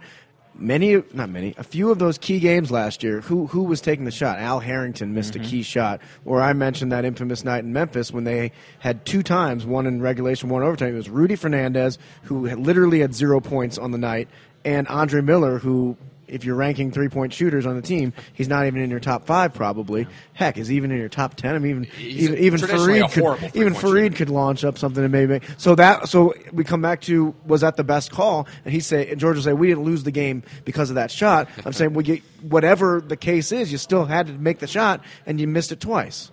Yeah, I mean, coaches tend to rely on the game is not won and lost on those single possessions. It's it's the whole the Popovich, the rock and the hammer. It's the 100th blow.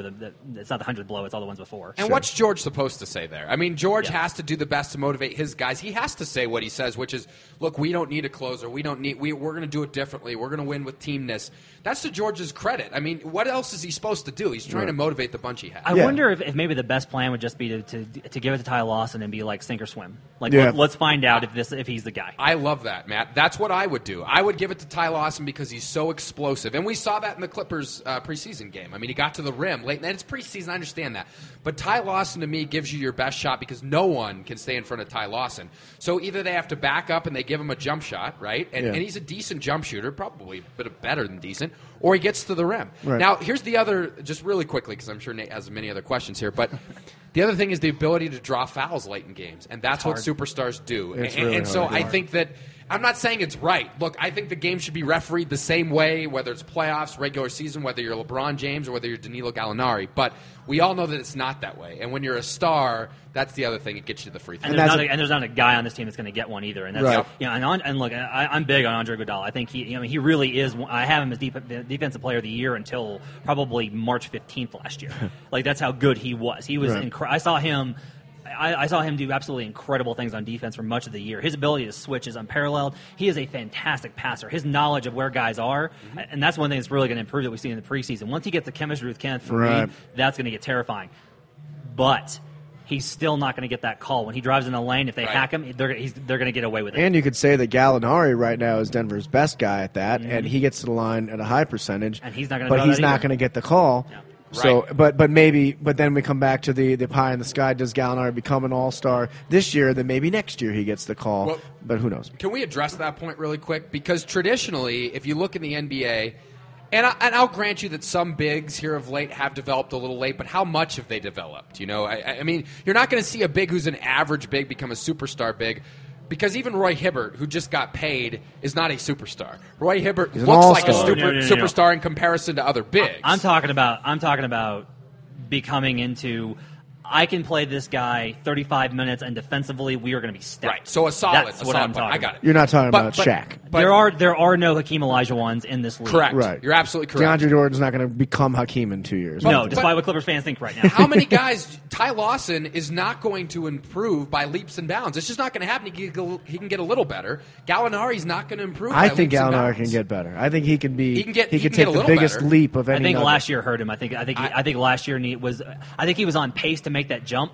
And then the injuries really derailed him. And now he's got to catch up on his shooting. He's got to catch up on these other things. Yeah. And he's got a lot of competition right now because a lot of what he was going to do in terms of, okay, let's give the ball to Gallinari and see what he can create, that's going to Iggs now. That's well said. That's where that ball's going. But don't call him Iggy. No. Yeah, he doesn't like that. Dre. So much easier to or type, Iggs, as you just used. Yeah. I don't like that. I think it's puppies and candy canes to think that Ty Lawson or Gallinari or one of these guys is going to take Iguodala is going to take a huge step forward. I think it's fun to talk about, like, well, if one of these guys would just do that. I still think the only way that the Nuggets get over this hump is they consolidate some of these assets they have and they wait for that opportunity. No, and I agree, but I guess I'm more talking about, I don't think, like I said earlier, with that kind of formula I was talking about, I'm not looking for Ty Lawson to become Chris Paul. I'm looking for Ty Lawson to become just below that top 5 class of guys, but below, Steve Nash, Chris Paul, Rondo, even Nash, Darren Williams, Rondo, those guys, right below that to be in that next tier guys where, Tony and again, Parker. it's one where you can count on him and you could say, wow, that guy can really, and he can score. And if you can rely on that, then your system, your defense, your bigs, and if you add that other guy, that's where you can really make the differential. Remember that week he had? He won Player of the Week.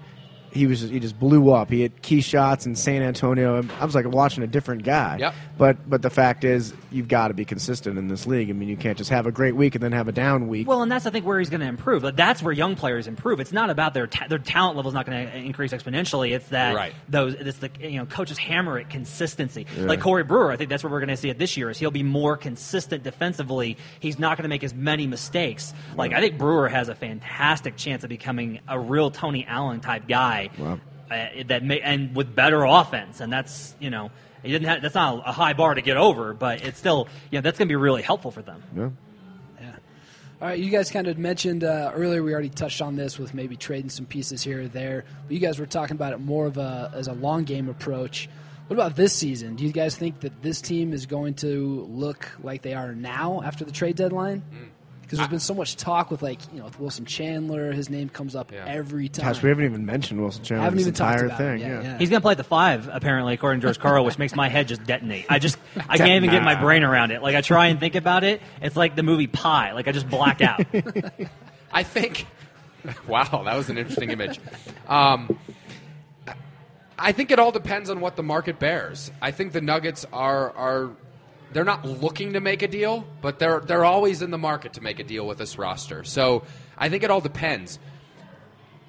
It's key that the Nuggets keep winning at a reasonable level because it's great to have depth. Every coach loves having depth until you start losing, because then guys start getting cantankerous, guys start getting testy, and if that happens, then you're going to have a problem. If you're winning, as the Nuggets have done pretty consistently, it's fine. Or if there's injuries, and then guys can get sporadic minutes.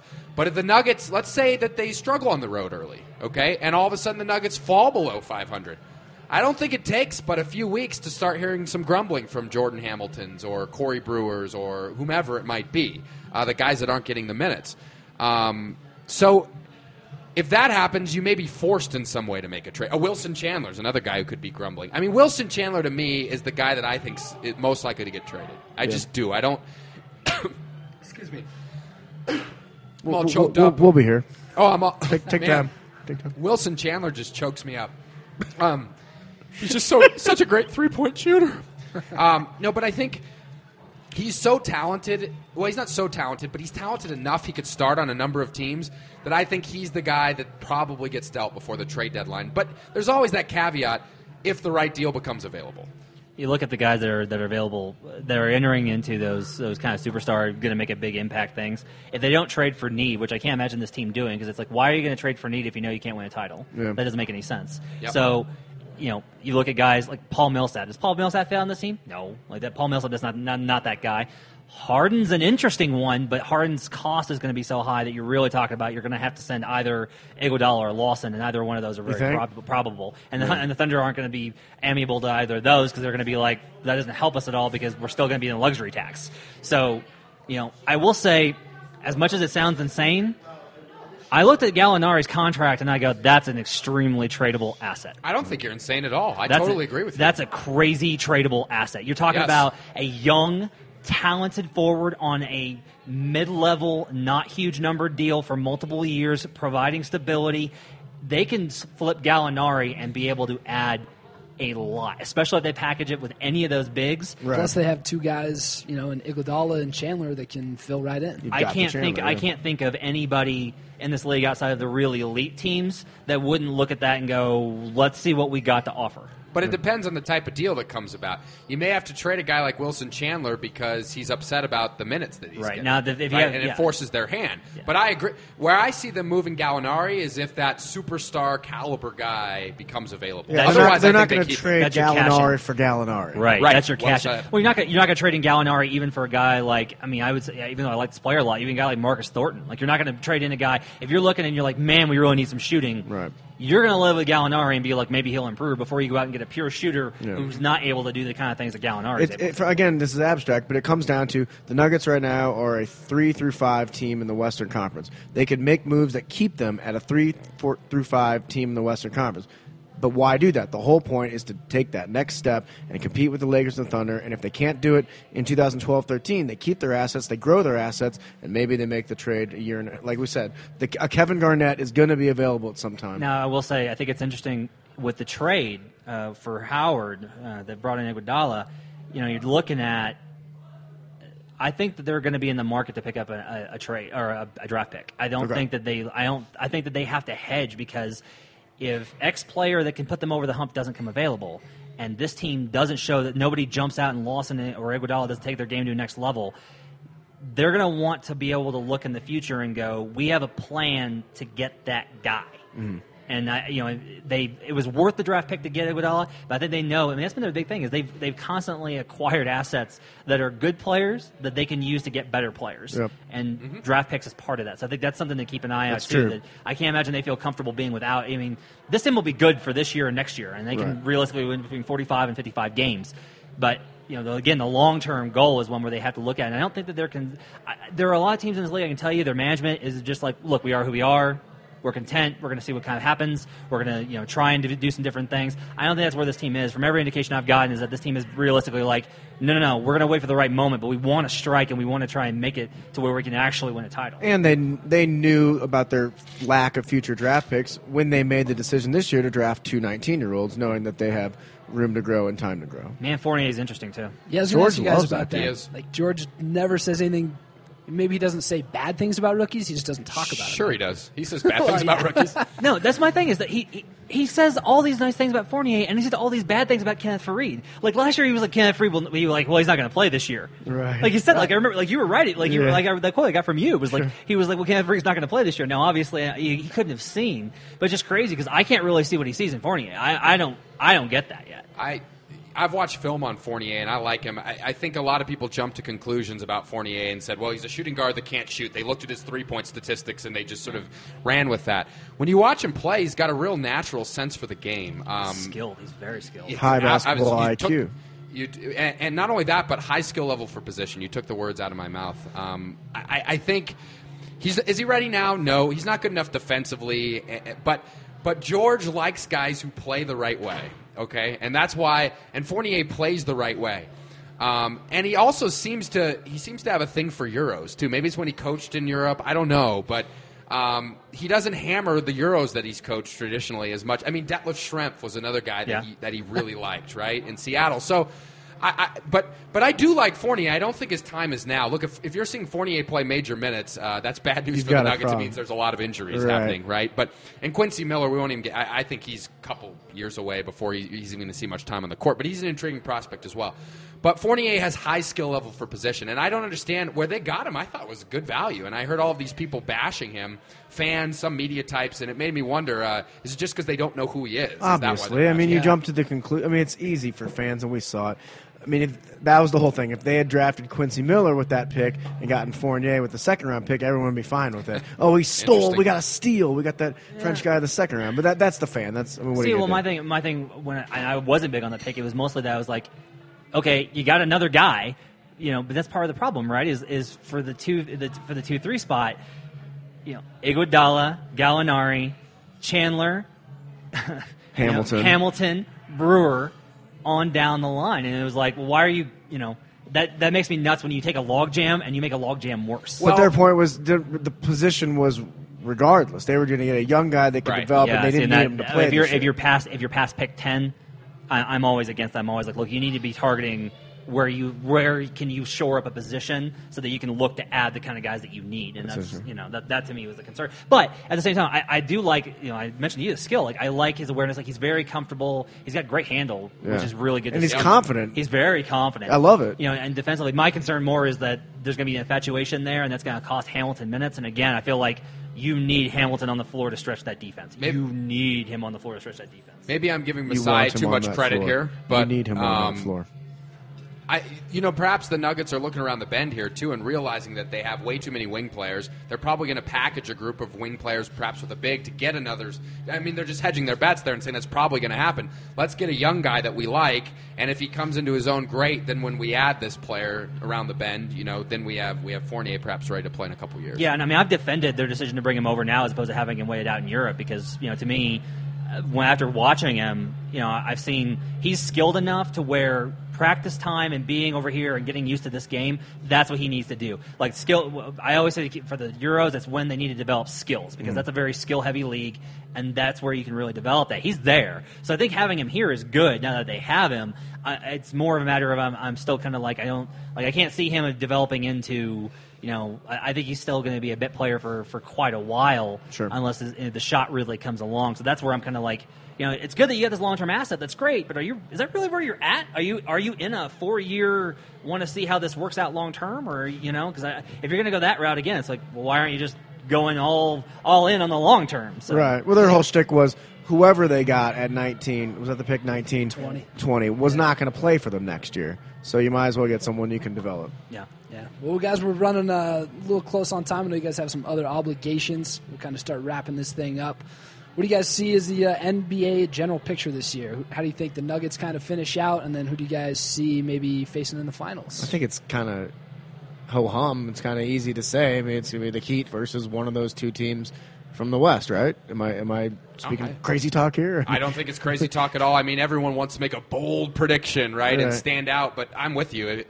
I think that what's interesting Miami's my pick for the East. That's all I have to say about that. In the West, that was Forrest Gump. That's all I have to say about that. That was far too simplistic, but were you on Saturday Night Live? That was a great impression. Yeah, I do what I can. I hang around this guy named Ben Hochman. Oh, is that what you do? Stand up on his free time. I learn a lot from him. What's the deal? But I think Oklahoma City finishes with the first seed because I don't think the Lakers are. It's going to take time for the Lakers to come together. Like the Heat that one year.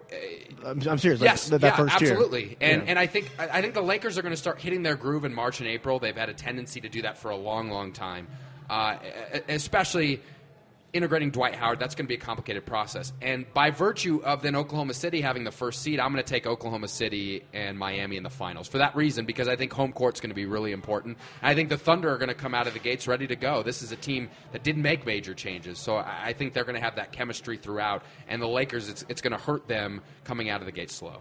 Matt? I think the Nuggets wind up probably, it's going to be them and San Antonio, I think, battling for 3 and 4. I think that's and that's going to be actually pretty pivotal because whoever winds up in that 4 spot is going to have either the Clippers or the Grizzlies, and whoever ends up in the 3 spot is probably going to have the Clippers or the Grizzlies. So I guess it doesn't really matter where they line up. Like, that's who they're going to have. So it's probably in that spot. They need to get home court if they're going to be able to get to the second round. That's going to be pivotal. As far as the top, I mean, look, I'm not as nearly as pessimistic on the Lakers because Steve Nash is the best. Not just from the metrics in terms of if you talk to scouts and just watch him, he's the best pick-and-roll point guard in the game. Dwight Howard, from every measure, is the best pick-and-roll finisher in the game. Forget Kobe Bryant, forget Pau Gasol. Think about that statement. Forget Kobe Bryant, forget Pau Gasol. Yeah, but you can't, though. That's my point, is that they're going to have to balance each guy's strengths and weaknesses and figure that out, because you can't just with Kobe Bryant and that personality, you can't just play pick and roll with Dwight Howard and Steve Nash. But I think that they're going to send him around enough curl screens to make him happy. I think he's still going to get his shots. I think Howard's numbers are going to be considerably down. I think there'll be some sort of adjustment, but the problem is the Heat had a whole lot of adjustments to make, and they didn't make the number 1 seed, but they wound up they wound up as 2. So it's one where I think the Lakers have a higher ceiling than even that, because it's less of an awkward fit when you have LeBron, Chris Bosh, and Dwayne Wade. It's actually a really weird combination of players. That's lots of talent, but it's a weird combination versus a point guard to create off the pick and roll, a shooter to throw to off the curl, and Ron Artest to miss threes in the corner. But I think San Antonio is going to be one to watch, because they could jack a lot of things up, because if they're good again, if they're as good as they have been, if the Nuggets wind up in that 4-5 real battle, if that turns into a tight one, that's going to be ugly, because it's going to take a lot out of them. And it's Popovich versus Carl, and Popovich has had his way with George Lyon. Real quick, look at it this way. Let's say last year, the Suns made a push for that 8th seed last. They weren't the 8th seed, right? It was Utah. Jazz. But they made a push there. They played well in the second half. Let's just follow me in this. Replace Gortat with a healthy Dwight Howard last year. What are they? Suddenly, that's okay team. Maybe they're pushing for that 5th or 6th spot. Then take away those 3 other guys and put in Pau Gasol, Kobe Bryant, and Metta World But they're Peace. also not running that system, and they're going to be trying to run the Princeton, which I wrote about this the other week. There's absolutely zero reason for them to be running the Princeton. Amen. There's absolutely zero reason for them to be running Princeton. But Matt, you're helping to make my point in that's why I think this is going to be much more complicated. Too many cooks in the kitchen. Now, once we get past the personnel and we get to coaching, now I'm with you on that this may be tough. And that's why I think it's not inconceivable to believe that another team could get one of the top 2 seeds. I could see the Lakers being 3 or 4. And let's not forget the Spurs had the number 1 seed last year. Last 2 years. And they have the same guys come back. I mean, I know every year they get older, but I mean everyone is Kawhi Leonard's them. only getting better. I know he's fun to watch. And that's an important Everyone's point pushing them to the side because just where you finish for playoff seeding does not mean that you're ranked that way when it all comes down to it in terms of how good and how skilled your team is. So the Lakers, I think, will be one of the top 2 teams in the West in terms of how they're playing when they go into the playoffs. I'm just not sure they'll be in one of the top 2 seeds. Gotcha. You want to know what Denver needs to aim for? Now, I talk about this a lot, and nobody ever listens to me because coaches just don't think about that at all. I'll listen to him. Like, you need to aim for matchups. Like, that needs to be your objective. You need to aim for matchups. Clippers did that one year to face the Nuggets. The Nuggets need to wind up trying to play San Antonio. That would be the best situation for them because they are more athletic. And they will probably be a better defensive team, even with the spacing and the kind of awareness and all those guys. And Duncan will have a freaking field day. They've got the guys to be able to attack them and get up and down the floor and be able to play with them. I think you target San Antonio, and that's how you try and sneak up. And the last couple of years, even though Popovich historically outcoaches George, the Nuggets have had a couple of key wins at San Antonio the last couple of years. I also weirdly it's always in the abstract because I go back to that 2011 series where the Thunder just kicked the crap out of the Nuggets. I really like the conceptual matchup against the Thunder. I like the idea of Iguodala facing Durant. I like the idea of Lawson losing with Westbrook. You've got Ibaka and you've got Perkins. Perkins is not good right now. It's been injuries, but he's so limited offensively. It's like, he's really great defensively. Good job. You can shut down JaVale McGee. Yeah. Congrats. But, Ibaka is going to hurt you, but then Ibaka is going to have a hard time matching Fareed's energy, and that says a lot when Ibaka can't match you in energy. Right. They've got more depth, I think, than OKC. There's a lot of ways in which that would be a favorable matchup. I think the Thunder come out ahead, but that to me is a lot better because the big problem, you talk about last year, the big problem with the Lakers last year, and it's the same problem with the Lakers this year, is get the ball to the big guy, he's gonna bump in, he's gonna dunk. The end. Two words really quick. Kevin Durant. So it doesn't matter. That's why the Thunder will win that series. I agree. I like a lot of the matchups, but at the end of the day, they can't do anything with Kevin Durant. Even a Iguodala. No, he can't. I mean, he'll make his life harder, but Kevin Durant can. But that's what you're talking about. You're just trying to shave points off. That's all you're trying to do. Is you're trying to shave a few percentage points off of him. To be able to bring him within reason. And then you keep it close, and then Kevin Durant is the reason why the Thunder win the series, if it comes down to that. Yeah, but then good. Have you watched the Thunder's sets in the late game situations though? They are one of the worst because their plan essentially is give the ball to Kevin Durant, but the problem is he ends up taking 40-foot fadeaway threes. Like his actual percentages. Seriously, not all the time he ends up taking. Dallas 2011. Why'd they lose that series? Okay, but that's 2011. Right. And then last year they had he did better last year, but one of the big problems you read my mind. But one of the problems last year was still, this continues to be an issue with if you can get Durant into the right spots, he still struggles sometimes with those kind of shots because he doesn't have the ability to post down low and just take it and then work for the. Now when he gets that, it's over. It's just over. Give me Durant. That's all I'm saying. Give me Durant at the end of the game. You guys mentioned quickly just that, if the Nuggets have guys grumbling about minutes or this and that, is Pau Gasol a guy that has a personality that would be like, hey, my numbers are suffering with Steve Nash, Howard, Kobe. As long as he's able to go to the opera, he's going to be fine. Yeah. I don't think Pau's that guy. Pau desperately wanted to stay in Los Angeles last year. He's just happy he's not. He is just happy he's not in Orlando. That is the entire. He thought he was there. I honestly think he likes the culture. I think he likes being part of a winning organization in a big city where he's a big famous guy that's able to live comfortably and have an awesome life. I think him being able to play with Steve Nash, when Howard's out and they run the pick and pop, that's terrifying. And he's already won a championship. He's been 2 championships. He's been a star in Spain. Played in those gold medal games. Rolling Stone in Spain. There it is. Yeah, fat of the land now. Yeah. I think he's good to go in his new role. I don't think he's still trying to climb a mountain. And he has no pressure now either. Dwight Howard's anything that goes wrong with the Lakers is going to be blamed on Dwight Howard. Is Pau Gasol the best fourth best player on a team in basketball history? Ooh, I'd have to go through the rosters and the history, but I have to think about it. So he's in the conversation. Is he the best, fourth best player? Wilkes, maybe? Yeah, that's an interesting one. Celtics old All team. Wilkes. I'd probably take Powell over Wilkes, but I'd have to think about it. If Powell went to any other team not any other team, many other teams in the league right now, he would be a 2010 guy, right? Yep. But would Jamal Wilkes have put up numbers like that for other Kevin teams? Johnson, Parrish. You got Bird, Parrish, Dennis Johnson, right? Yeah, Dennis Johnson, Bird, Parrish, McHale, and then Kevin, and then Dennis. And then But Dennis again, I don't Johnson. think Dennis Johnson would have been I don't know. I was 4 years old, but I don't know if Dennis Johnson would have been probably not an that point. all-star Yeah, superstar like probably not Powell that could have point. been for another team. But Powell's very skilled, but he's not an alpha dog. So that's why when he came to LA, that was the perfect role for him. It's even better now because all the pressure's off of him. But that's a good question. I mean, Thank you, Travis. If there's not an easy answer to it, it's a great question. Right. And off the top of my head, my inclination is to answer yes. He's That's the what best, happens to fourth best me player of whenever all I time. say to a girl at the bar, "Would you like to go to dinner with me next week?" And they don't say no right away. You got a chance. Got a Right. chance. Got So a you're telling me chance. there's a chance. They're saying there's a chance. All right, guys. Well, I appreciate you guys coming down here, filming, recording this. Our listeners are going to love it. Well, they'll like it. Anytime, He'll clap politely. anytime we Golf put out clap. anything Nuggets, and to have you three guys come in, I could have listened to this for another 3 or 4 hours. So it was awesome. Ben, Travis, Matt, thank you guys so much. Thanks, Nate. Thank you. It's great. All right.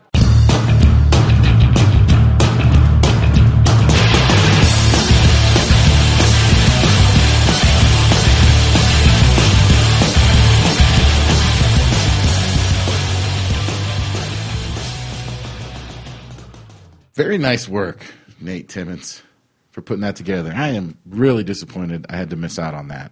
If you can sit back, I basically tried to moderate the thing and just kind of let them go. And once we started rolling, it really started rolling. It was really interesting to see.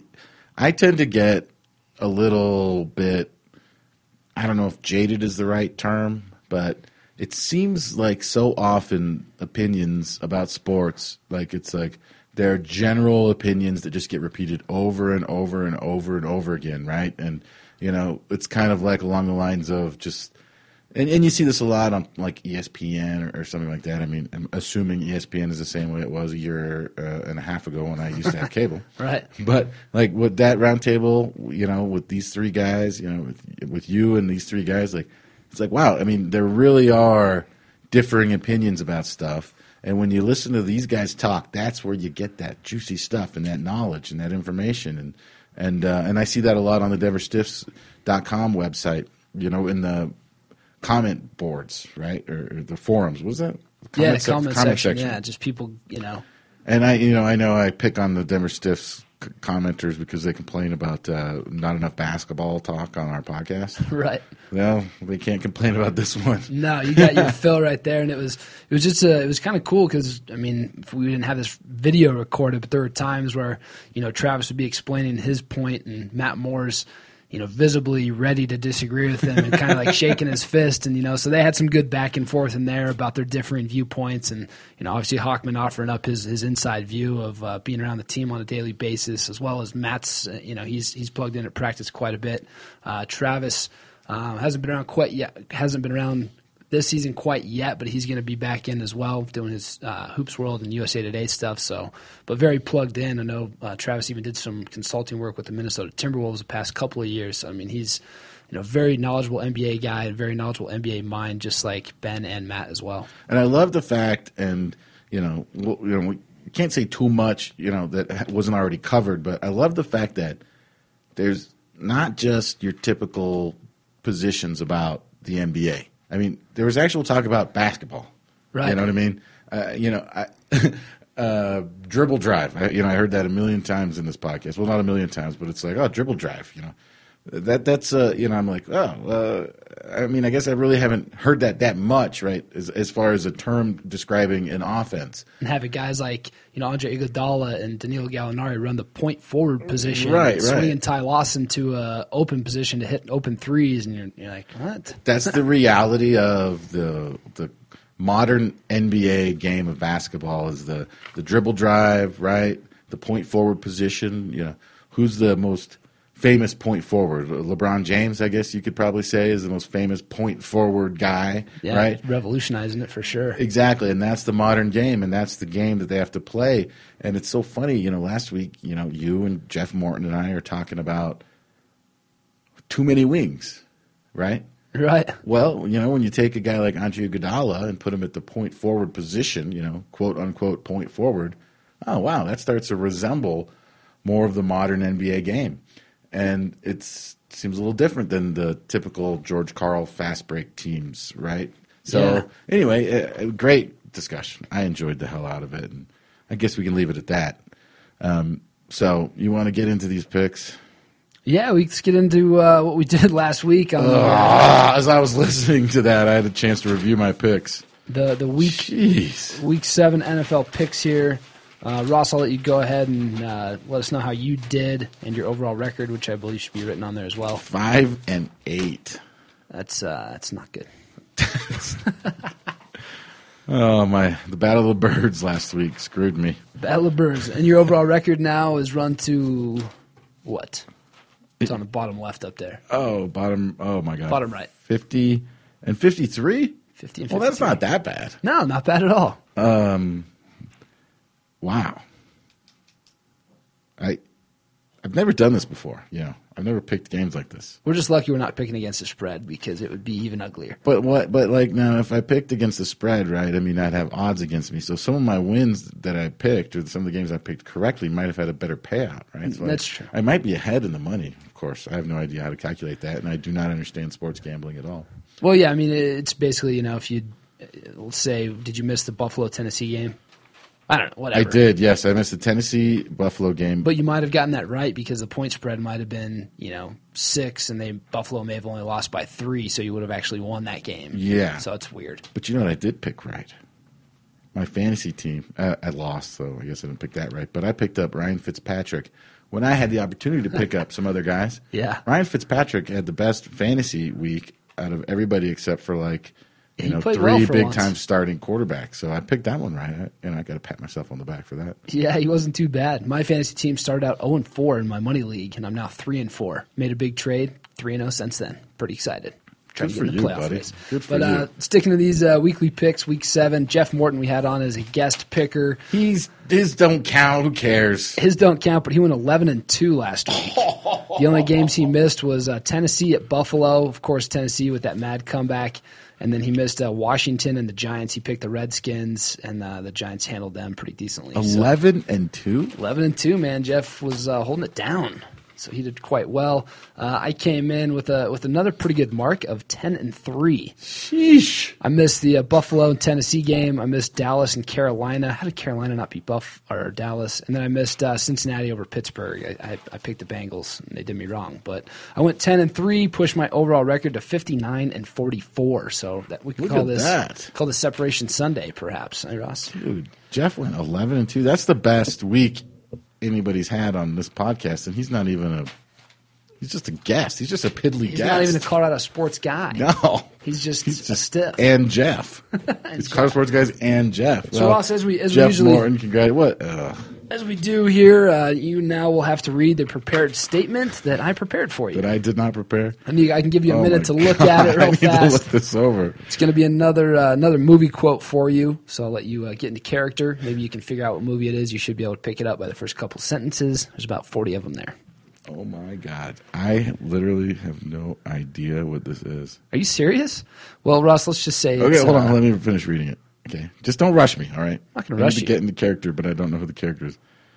I'm just going to try to tell you what time of year it is. Just think about that. The autumn? Yes. Halloween? October 23rd in autumn. That's what I always think of. Halloween, Ross, yes. In the spirit of Halloween. Is this the movie Halloween? Well, now we can't tell people to tweet us and guess the movie. But So I was right? Well, okay. Great. have you ever seen Halloween? Yeah, I think so. Michael Myers? Yeah. Yeah. Who says this? Is this a man or a woman? It's his name's on the bottom there. Yeah, I know. That name could be used for a man or a woman. Oh, that's a man. So I guess you haven't seen Halloween because he's a pretty prominent character. Yes, I have my eyes covered most of the time. All right, here I go. I met him 15 years ago. I was told there was nothing left. No reason. No conscience. No understanding. Even the most rudimentary sense of life and death, good or evil, right or wrong. I met this 6-year-old child with this blank, pale, emotionless face and the blackest eyes. The devil's eyes. I spent 8 years trying to reach him, and then another 7 trying to keep him locked up because I realized what was living behind that boy's eyes was purely and simply evil. Did I do a good job? Yeah, man, that was pretty good. Is that what it sounds like? I think so. That was pretty good. Next week's my comeback week. I'm coming back. Think I can hit the microphone like I did last week? Keep the eyes closed here. Yeah, close those eyes, buddy. Oh! I nailed it again. That was perfect. Ross 2 weeks in a row. Oh, man. That was a good quote. Sorry I ruined it by saying the name of the movie. That was good. Maybe if you guys know who said that quote, tweet that to us. Yeah, do that. Yeah. Tweet us the character's name from the movie. And for of course, big prizes. Of course, I write these down, and then after Ross reads them, since he's lost every time so far, he crumples them up and then throws them at my microphone, and he's 2 for 2 on hitting it. So I nailed that thing. And this is a palatial studio. You're good 30, 40 feet away. Oh, yeah, easily. Yeah. Minimum. Good times. Good times, all right. Eagles. So that was week 7. I'm crapping the bed here. 15:53. Yes. We're going to have on Thursday, we're going to sit down and we're going to make our picks for week 8. As I'm glancing through this schedule, there's a lot of good stuff coming up. This could be a fun weekend for sports. For football. Yeah. It's always a pretty fun weekend for football. So we're going to get out of here. But again, we want to remind everybody to, if you want to support the podcast and if you do some shopping on Amazon, why don't you try clicking through Amazon via the Colorado Sports Guys website. ColoradoSportsGuys.com. At the top, there's the banner, right? So do that. Trust me, we love it very much. I didn't have time to look up any of the purchases, and by that I mean I just forgot. But it's always interesting stuff. Here's the thing I want to say. Christmas is approaching. I do all my Christmas shopping on Amazon. It's always cheaper. I don't even know where else to go. You can find things, more unique items. You go there, buy them, and, you can get them shipped directly to wherever they're going. I got family and friends all over the world. Yeah, you got family out of town. This is the perfect option for you. My brother's moving to Singapore. His brother's moving to Singapore. Singapore. All right? Singapore. So what am I going to do? Buy him something at Target and then ship it to him? No. Use for Amazon $45? Yeah. Come on. So anyway, I recommend that. Also, want to mention on November 3rd at Jake's, which is Jake's Food and Spirits, 3800 Walnut Street. The unofficial or the official headquarters of DenverStiffs.com. Pretty official. Is going to be the first Stiffs night out. Yeah, playing the Miami Heat. The Miami Heat. Is that a home game? No, it's got to be a road game. Yeah, we go road games on all those. Of course, that makes sense. So if you're a Nuggets fan or just a Denver fan in general and you want to hang out with some funny, interesting, cool people, go to Jake's on November 3rd. It's an evening game, I believe. 5:30 start, so you probably want to show up about 5 o'clock. And as we usually do, we'll have some giveaways, perhaps some Nuggets swag as well as some Nuggets tickets. Ooh. So you want to be there for that. There you go. Get a burger, get a beer, and get the cheesesteak sandwich. Oh, it's so good. Commune with your fellow Denver fans. That'll do it, I think. Excellent job, Nate Timmons. Again, excellent job getting Travis, Matt, and Ben together and doing that. I thought that was fantastic. We got to get them to do that again later in the season, I think. Yeah, no doubt. And like you said, big thanks to them for coming out and putting that together for us. And me and you, we'll be back here Thursday talking NFL football, right? Absolutely. All right, man. We'll see you guys Thursday.